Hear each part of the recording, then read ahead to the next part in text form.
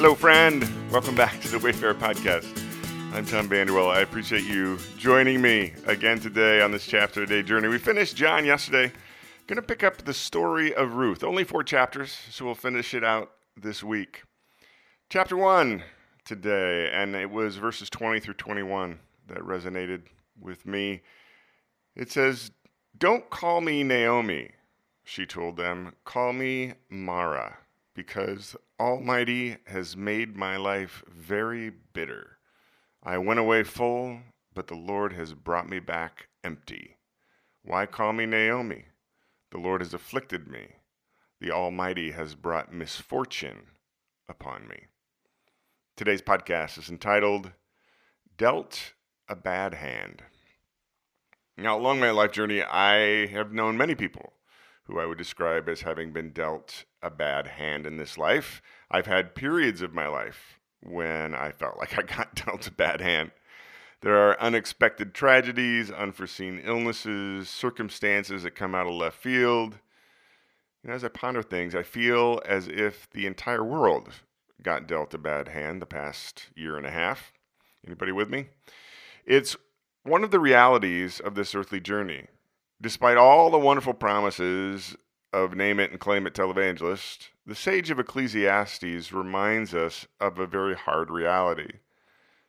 In this life, there are times and seasons when things like death, war, tearing, weeping, searching, relational distance, mourning, and hate are our experience. In every time and season, we find ourselves playing the hand that we're dealt. So today we begin this short story of Ruth, one of only 2 books of the great story that's named after women. And Ruth happens to be one of a select handful of women mentioned in the genealogy of Jesus. So her story, though brief, is a meaningful chapter of the great story. It is set in the dark period of history known as the time of the Judges. It's just a little over 1000 BC. And the story begins with a woman named Naomi, to whom God deals an incredibly bad hand. Now, there's a famine in the land as the story begins, and Naomi's husband leads her and her sons to the foreign land of Moab in search of food.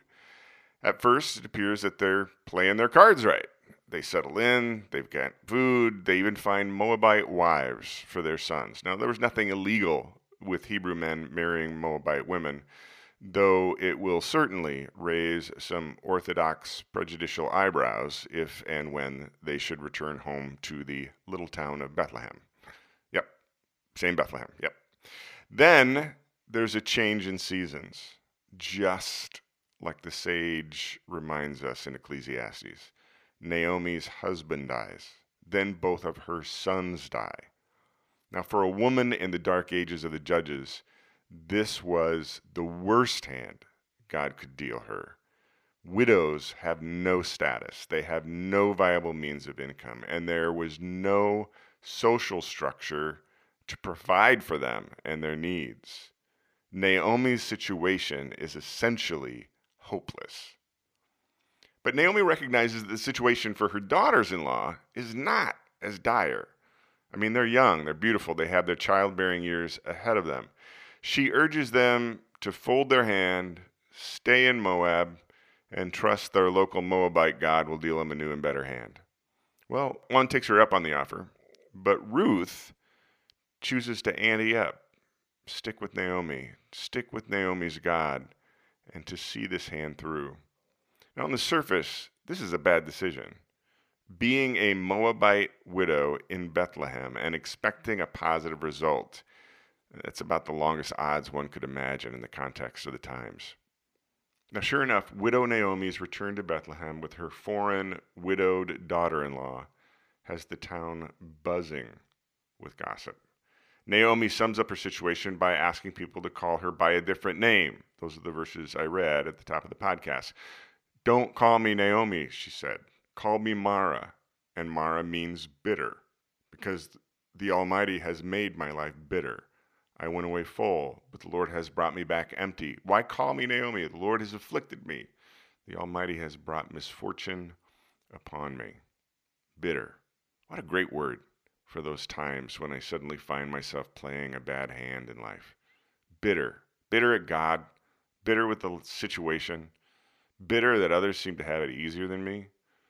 Bitter that all the televangelist prophecies of my prosperity and the self-help gurus' promises of my success turn out to be null and void. Bitter that God dealt me this hand when he could have dealt me something different.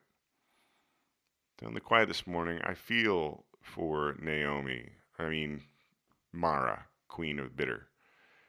I find myself recalling some of my top 10 bitter moments of this life journey, even as I admit that not one of them is nearly as dire or life-threatening as Naomi and Ruth.